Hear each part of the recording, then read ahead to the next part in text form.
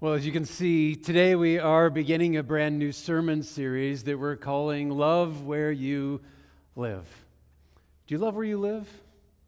I think it's an important question for us to ask. And as I ask that question of you, your mind probably immediately goes to, well, am I happy with the place, the house, the location where I live? That's kind of where we go when I say, do you love where you live? But that's really not all that we are talking about in this. Actually, studies show that the majority of people do love where they live. They're happy with the place that they live. It's a small majority, though, and actually the number, according to the surveys, is going down.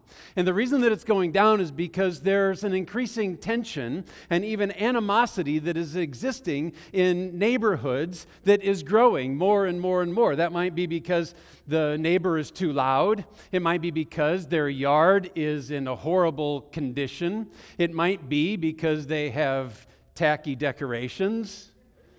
It could be any of a number of reasons, but it's actually on the decline. It's just a little bit of a majority, but it's going down. And I certainly hope that you don't have to deal with those sorts of issues in your neighborhood, and I certainly hope that you love where you live. That's important, but it's really not what this series is all about.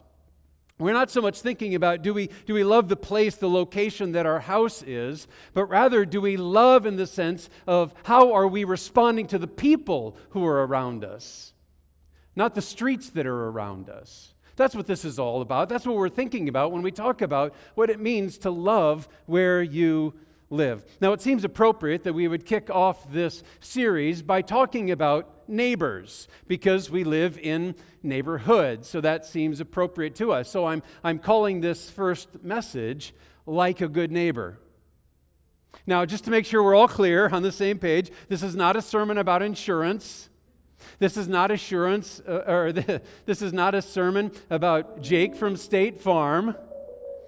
It's not that at all. This is a sermon about loving where you live and liking the place that you are, like a good neighbor. It does have to do with what it means to be a good neighbor. Now, you know what it means to be a good neighbor or be a bad neighbor. You might have one that you consider good or bad. My dad is a great neighbor because not only does he keep his yard up, he also mows the yard of two of his neighbors every week, and he shovels their driveways in the winter. He's a great neighbor, better than a guy who I read about this week who was pretty upset with his neighbor, and so what he did is he went over when the neighbor was gone, and he unhooked his garden hose from the spigot, and he poured out dumped out the water that was left in the hose, and replaced it with Roundup.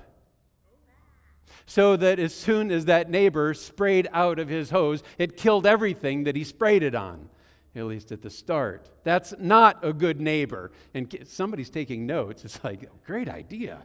No. That is not a good neighbor. Or it's also not a good neighbor, the guy who was getting a bit tired of his neighbor complaining about his fence, and it was kind of an eyesore.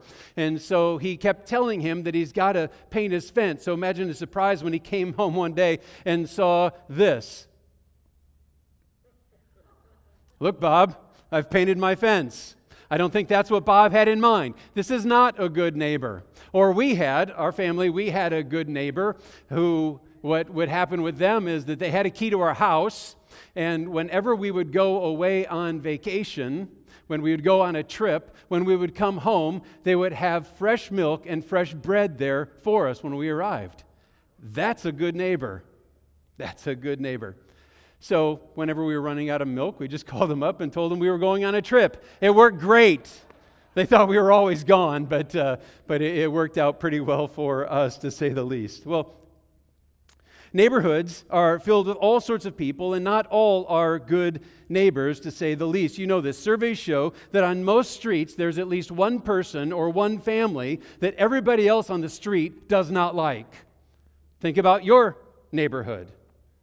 And if you can't think who that person is, it's probably you. That's exactly right. It's probably you. All right. Actually, I'm going to go on the assumption that none of you are that person, or your family is not that family. But how do you get along in your neighborhood? What is your relationship like with the people who are around you and around your home. If you're like most people, you probably have friendly but somewhat detached relationships with the people who are around you in your neighborhood. Sure, you're going to wave, you're going to say hello when you walk past them.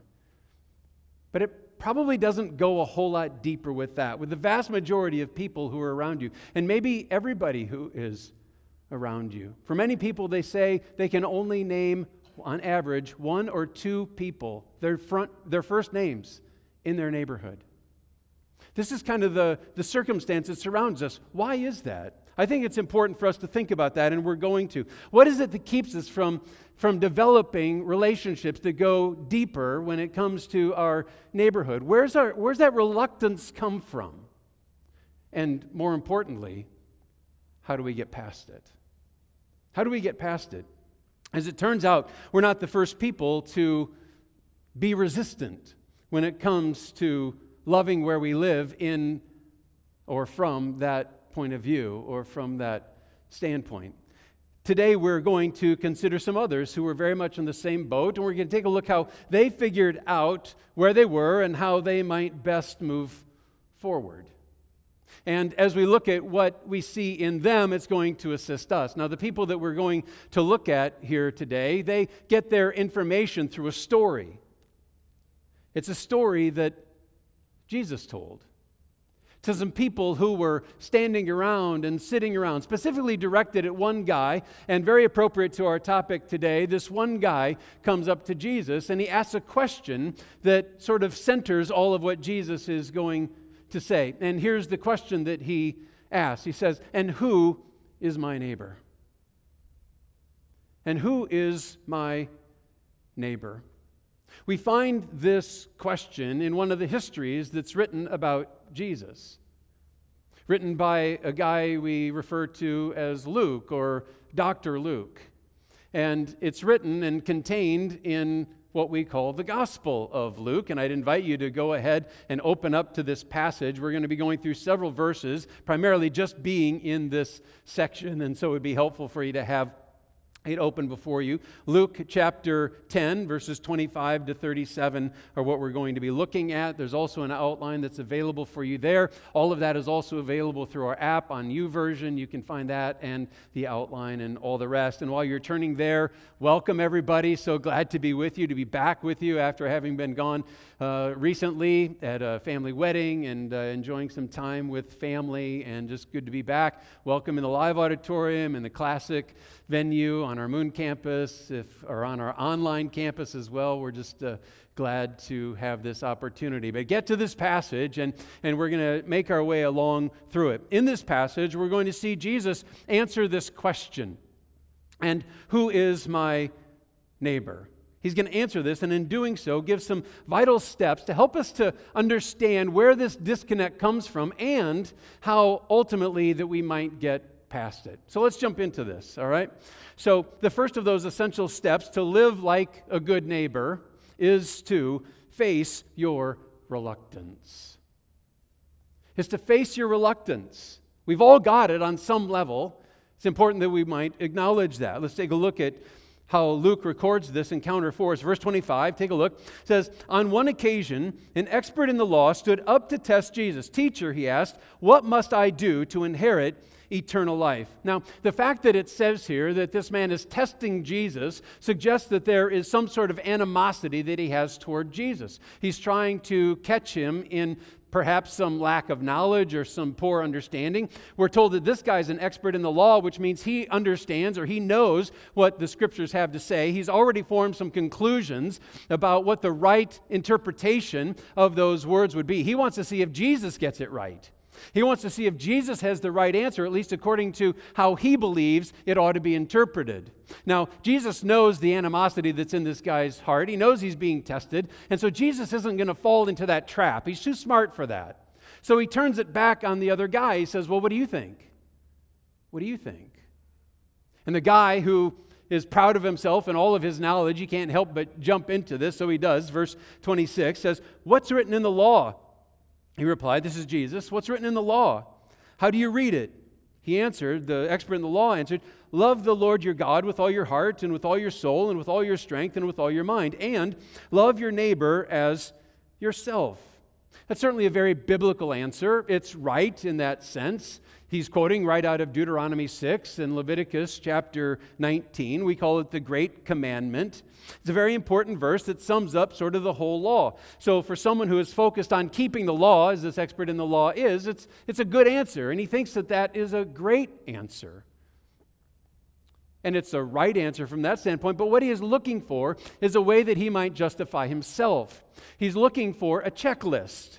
I've done what I should do. I know what I should know. I understand, or I am familiar with the verses I'm familiar with, thinking that this is what justifies me, as though that were able to do that. But that's not what justifies a person before God. So Jesus realizes he's just kind of stumbling himself into a trap, and so he lets him keep going. Plays along for the moment. Verse 28 says, "You've answered correctly."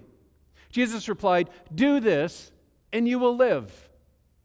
He's playing into the guy's own sort of belief system. And it's true, if you do that, you will live. You'll have eternal life if you can do it perfectly, which he knew he couldn't do. He's sort of setting the trap that much further. Verse 29, he goes on. But this guy, the expert in the law, wanted to justify himself, so he asked Jesus, "And who's my neighbor?" Now, he's not afraid to ask that question because he feels completely justified in the way that he's engaging with anybody who might possibly be considered to be his neighbor.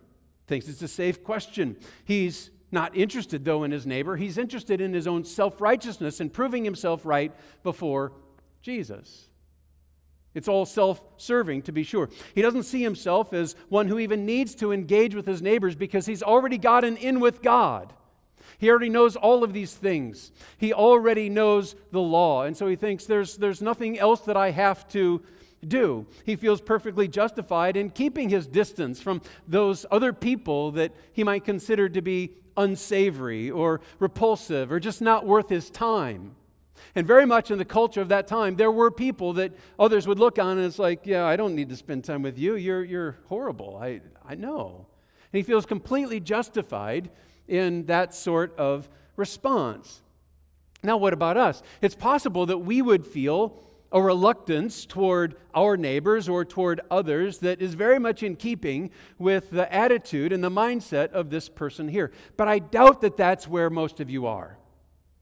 I doubt that most of you look on your neighbors and say, well, I don't have to spend time with them, or they're below me, or anything of that nature. I doubt that's how you come to this circumstance, but it doesn't mean that we can stop our own evaluation of our own reluctance. We still need to get to the bottom of what is it that keeps us from going across the street or inviting somebody over or investing more deeply in the life of somebody else. Because my guess is that all of us would have to raise our hands to the question, do you have a reluctance toward approaching the people who live around you, who are in your life, in your world? Most all of us have our hands, I think all of us have our hands up in that regard. We need to ask ourselves, what is that about? We need to face the reluctance. Maybe your reluctance has to do with some sort of tension that has arisen between you and another person, maybe based on something that has happened between you. And as a result, you don't feel very friendly toward them, and they don't feel very friendly toward you. And so you just sort of keep your distance from one another. It might be because your values or lifestyle seems to be so different than that other person, and so you just feel uncomfortable around them because you're so different. And so you've both just sort of learned that we're just going to keep our distance, and that's just the way that it's going to be. Or it might be that you're just not sure how you could start a conversation with them, even if you want to, or let alone start a relationship with them. One of the things I sometimes think that stalls me or that makes me reluctant, it's like, well, I know I should go to them, but I think they're going to consider it just to be a bother for me to engage with them. And I don't want to just be a bother to people. And so that's something that can slow me down. Or maybe you're shy. Or maybe you just don't think you need to. Like it's not all that important. Think about a neighbor or two who live near you. Ask yourself why. Why am I reluctant? Picture them in your mind. Maybe they're right next door. Maybe they're across the street. But you haven't approached them. You really don't know them other than on the most superficial level. What's making you reluctant? Ask yourself that question. It's very important that we would figure that out, because until we figure it out, the distance is going to remain. We'll never close that gap. But once we identify what it is, then we have some understanding of what's necessary for me to get over the hang-up that I've got. We need to face the reluctance. Now, for this expert in the law, he was reluctant because he didn't see any need to engage. But Jesus is going to shake up his whole world here with what he says going on. And his words are pretty pointed for us as well. I just want to prepare you for that. So the second vital step of living like a good neighbor is to embrace the shock. All right? To understand that Jesus is trying to sort of get us off status quo and move us forward. Embrace the shock. Many of Jesus' stories and lessons have a certain shock value, and such is the case here as this account goes on. We see it. To get the attention of this expert of the law, and ours also, Jesus gives what has become one of the best-known parables that there is in the whole of the New Testament. We call it the parable of the Good Samaritan. I'm sure that you've heard of it. It's just a common term even now that is in our culture. We know what a Good Samaritan is. It's somebody who does a good deed for somebody else. Well, here's where it comes from. Let's go ahead and take a look at this. He begins this part of the story in verse 30, where Luke records, a man was going down from Jerusalem to Jericho when he was attacked by robbers. They stripped him of his clothes, beat him, and went away, leaving him half dead. It'd be very easy for Jesus' hearers, certainly the expert in the law, to picture what does it look like going from Jerusalem to Jericho. And if you've ever been there, you've ever taken the trip, you realize it's a dramatic change in topography. Jerusalem is up on the top of a mountain. Jericho is basically down at the bottom, about 3,200-foot distance to cover to go down. And because of it's so steep, there's a lot of switchbacks, which means there's a lot of place for a robber to lay in wait for his victim to come. And that's what's happened here. And this guy has been left, the text tells us, or Jesus' story tells us, half dead, which is to give us the idea he's going to die unless somebody does something for him and does it in a hurry. Verse 31. A priest happened to be going down the same road. Oh, good. Everybody listening to the story. Good. This guy's going to get some help. Certainly a priest is going to help him out. And when he saw the man, he passed by on the other side. So much for help coming from the religious guy. But there's still hope, because the next guy who comes by in Jesus' story is a Levite. He's not one of the same status as a priest, but he's also a religious servant. So everybody would have been like, oh, well, this guy's going to help him out. Verse 32. So to a Levite, when he came to the place and saw him, passed by on the other side.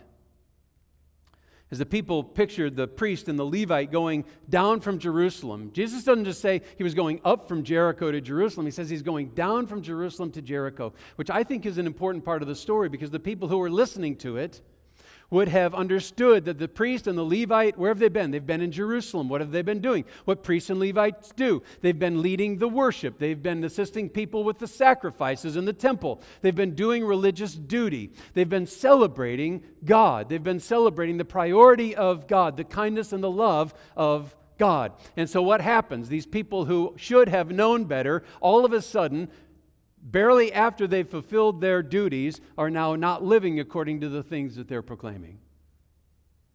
And it's really easy for us to say, oh, shame on you. Does that ever happen to you? You ever finished reading the Bible or finished praying, and then all of a sudden the next thing you know, you're in an environment where you're not applying the Scriptures at all to what's going on? Or what about after worship, if you're in person?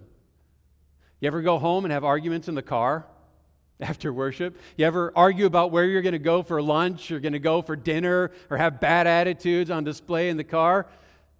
I see your heads. I see the smiles. I see the elbows. I know that happens. Happened in my family too. It was always Carolyn's fault, but it happened.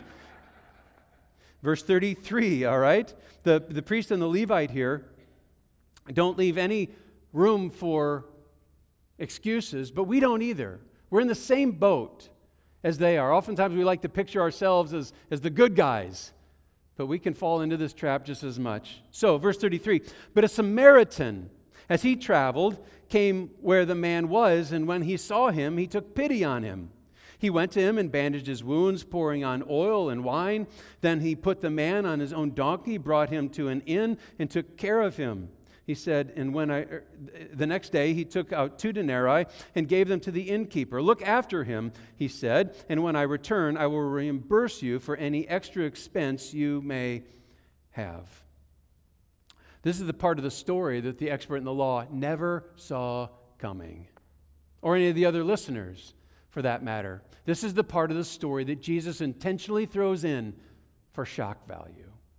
That's why it's there, to get their attention and to make an important point. To the Jewish mind of the day, Jesus could not have chosen a more jarring or unexpected hero for this story. And again, he does it very intentionally. Jesus knew that this expert in the law and those listening would have no trouble at all dismissing Samaritans as people that don't need to be treated neighborly. They're their enemies. They're considered to be evil. They should be shunned, not embraced. Not at all. And Jesus says, not so fast. Embrace the shock. He says, Samaritans are your neighbor too. That's interesting. It's sort of difficult for us to put ourselves in the minds of the Jews and the Samaritans of Jesus' day, because there were some things going on culturally that we really can't completely understand and jump into from our own American minds today. But the understanding of what Jesus is trying to do here, that should be brutally apparent to all of us. The shock should be able to be embraced by us. Jesus pointed to the most unlikely group and he said, you know what? They're your neighbor. That same principle applies to us. Whatever the group, whoever the people are that you might look at and say, you know what? They're ones beyond my need to embrace, beyond my need to treat neighborly. Jesus says, no. He says, embrace the shock. He says, they're your neighbors too. Whoever it is, whatever group it might happen to be. Now, for you, it might be another ethnic group. Kind of it is like between the Jews and the Samaritans here. Or it might be another race or another culture, or someone with a different ideology. Or someone that you just have trouble liking. Would be the people that you're like, yeah, I don't need to do that. Now, you might not bring it up to the surface quite that clearly and say, yeah, I don't need to. But somewhere inside, we've accepted the reluctance to go there. For whatever the reason might happen to be, Jesus says there's no appropriate reason to do so. Now, living like a good neighbor doesn't mean that you have to endorse the lifestyle of that person or believe the same things that that person does, and just engaging with them, just sharing a meal with them, just doing life together with them doesn't mean that you're embracing their value system. But what it does mean is that we have the responsibility to treat them with love and kindness and consideration and to assist them when they're in need. So the question is, how do you step into the life of somebody else? Well, let's take a look at some of these things that we have been talking about, and I think that it helps to put some out there as we just take a look at this story, okay? So the last step of living like a good neighbor is to take purposeful action. To take purposeful action. Let me just highlight a few actions of good neighbors that are evident here in this parable, okay? The first is to be merciful. To be merciful. After Jesus finishes his surprising story, he has a question for the expert in the law. He says in verse 36, look at it, it says, which of these three, the priest, the Levite, the Samaritan, do you think was a neighbor to the man who fell into the hands of the robbers? The expert in the law knows there's only one answer to this, and it's inescapable, so he gives it. He says, the expert in the law replied, the one who had mercy on him. Jesus told him, go and do likewise. Go and do likewise. That's a mouthful. We shouldn't just pass that by. The Samaritan man in this story could have thought of lots of reasons to pass by the dying man on the road. I mean, his own countrymen passed him by. The religious people passed him by. Why would it be his responsibility if it's not their responsibility? Would have been lots of reasons that he could have justified inaction, but he doesn't even try to.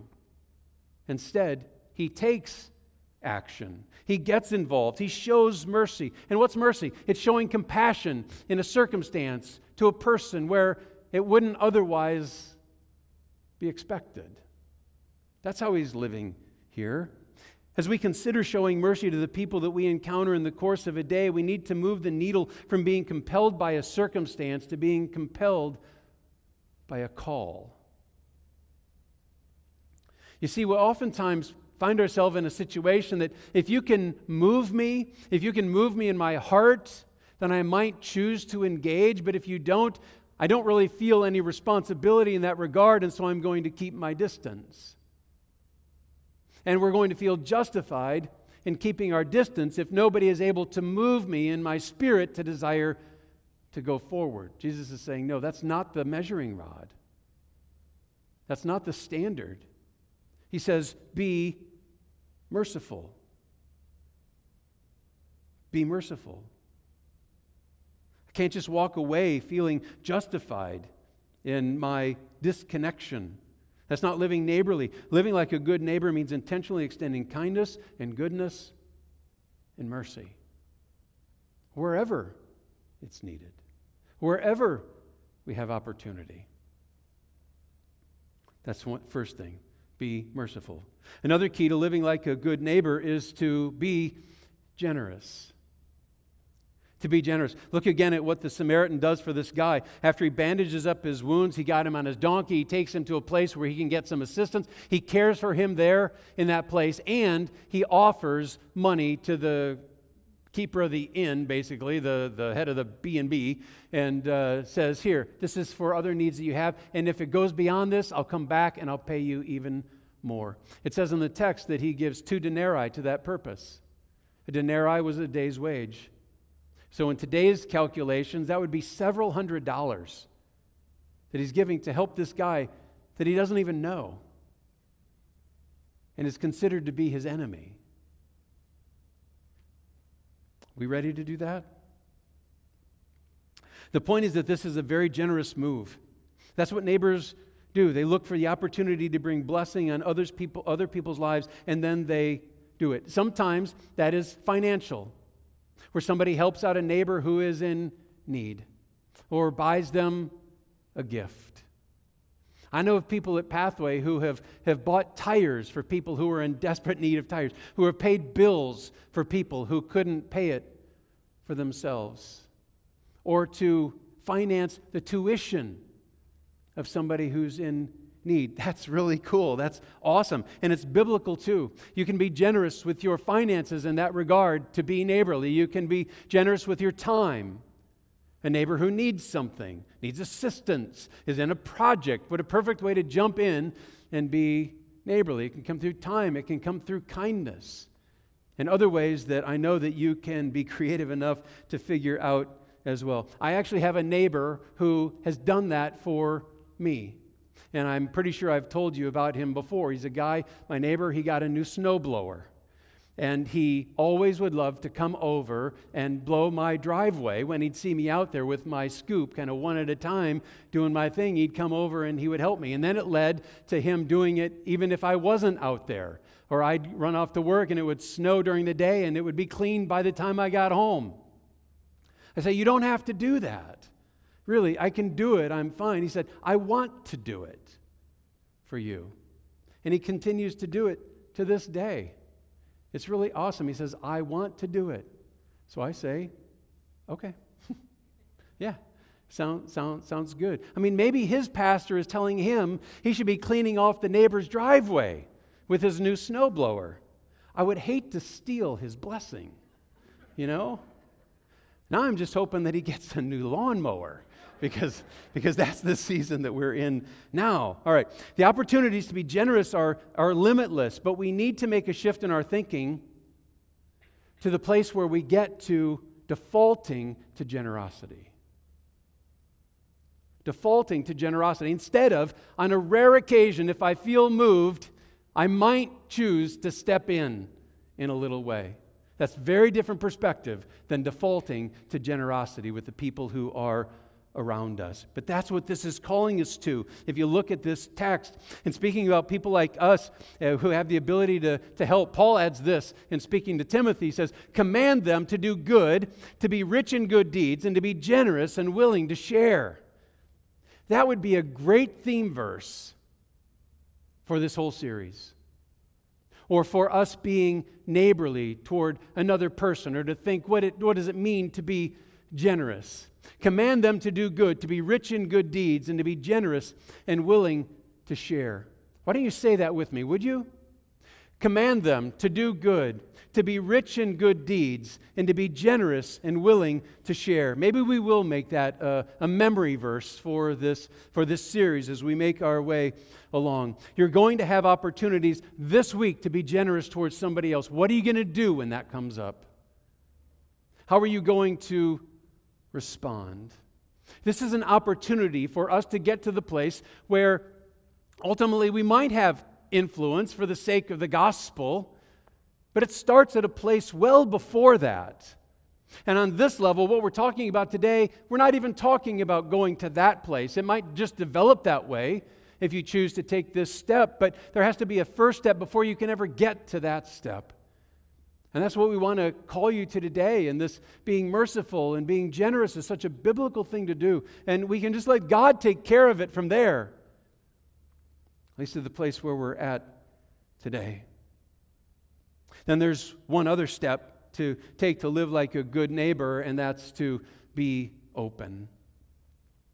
To be open. The circumstances of this story make it clear that Jesus values that we would extend mercy and get generous with people who aren't like us, who live differently, who vote differently, who act differently from us. Could God be calling you to be a neighbor to that awkward guy at work who everybody else shuns and everybody else laughs at? Or to the strange guy across the street? Or to that woman with the alternative lifestyle? Could it be that God is asking us, inviting us into circumstances that feel a bit uncomfortable? And it's kind of a shock to think, I'm supposed to go there? I'm supposed to talk to her or him? And engage. Keep your eyes and your mind and your heart open, and God just might surprise you with a connection to your own Samaritan. So, what are we going to do with this? Well, there are going to be some things that we're going to unfold as we make our way through this series. But I want to give you a challenge right now as we get it started, because I want to give you to the end of the series to get it done. I hope you do it faster, but it doesn't matter. You've fully accomplished it if you get it done by the end. There's 4 more weeks in this series. We're going to end it on July 11th. And what I want to ask you to do is that by July 11th, by the time that it's over, my challenge to you is to take a significant step of personal connection with a neighbor. Maybe someone just right across the street.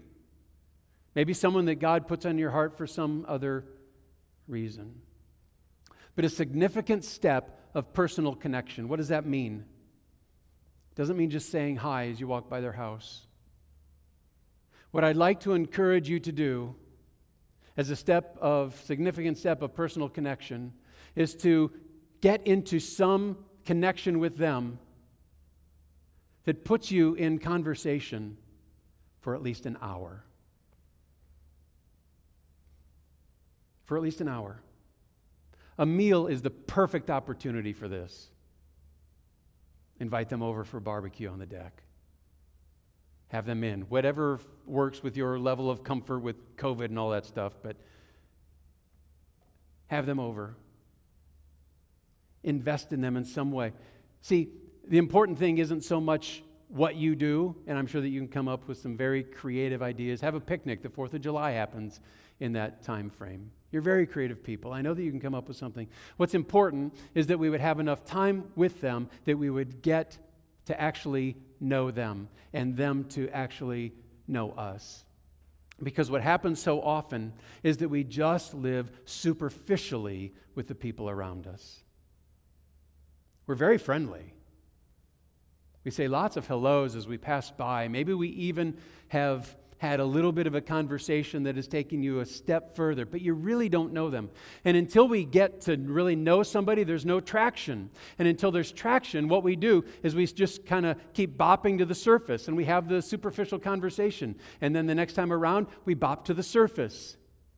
I'm inviting us to get below the surface. And then the next time we engage below the surface that allows us to go deeper still. So many of us, our only relationships with neighbors is way at the top. Superficial relationships. Just ask yourself. Think about your neighborhood. Think about the people who are there. What's it look like? Answer that for yourself.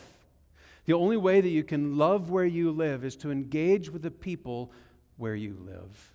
I know it might feel like a shock to the system to think about taking that step and engaging in that way.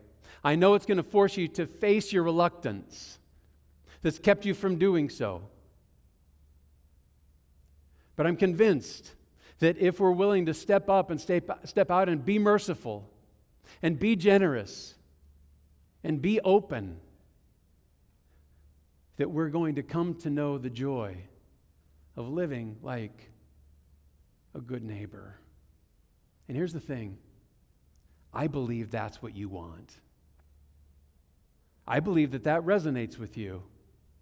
And I believe that even though it might be a little bit intimidating, that the thought of a month from now, when we finish this up, that you actually would have taken the step with the people that you've been feeling guilty about not having taken the step with before, that it sort of resonates as that'll be good. I would feel so much better having taken that step. So why not? Pray about it, would you? We're going to have some other things we're going to do during this series, but pray about that as a place to start. And ask God, who are the people? You probably already know. Don't make it the people that you already know or that you've already had over to the deck, all right? You understand how this works. Would you be willing to do that? I pray so, because as that happens, relationships are going to be formed in such a way that you're going to experience things, Pathway's going to experience things. We're going to grow so much as a fellowship. I don't mean numerically. This is not about getting those people to Pathway inside our door. It's not about that. It's about the nature of the relationship that you are able to have with them. Living neighborly as God is calling us to do. I desire that we would experience the joy and the fullness and the blessing of living like a good neighbor. Pray with me. Heavenly Father, thank you for the people that you have put around us in our lives. Some of them very close to our house. And we think of them as neighbors because they live in our neighborhood. And that's very appropriate. And Lord, may we, in our minds as we process, who would that person be? Who would that family be? Lord, thank you for the people who are there. Most of us are thinking right across the street, which is great. Sometimes you call us to be neighborly to somebody that we have encountered in some other environment. That's great too. Lord, I just pray that you would help us to be honest enough and insightful enough to face our reluctance and the things that have been keeping us from others. Whether that would be, as we've talked about, just a shyness or not wanting to be bothersome, or because maybe there's some sort of division that has sprung up between us for some reason. Lord, how great would it be to be able to settle that and move beyond it? Lord, this isn't just sort of a fun project. This is living who you've called us to live as. So Lord, I pray that you would give us that courage, that you would give us that boldness, and that together as a congregation we would take such a huge step toward our understanding of what it means to live neighborly. Lord, we love the community that we're in. We want to develop a deeper and more abiding love for it. Pathway, we want to be a part of our community in a way that impacts lives, that connects us to people, and that leads us to a place where we live out your purposes for us. So take us there, we pray.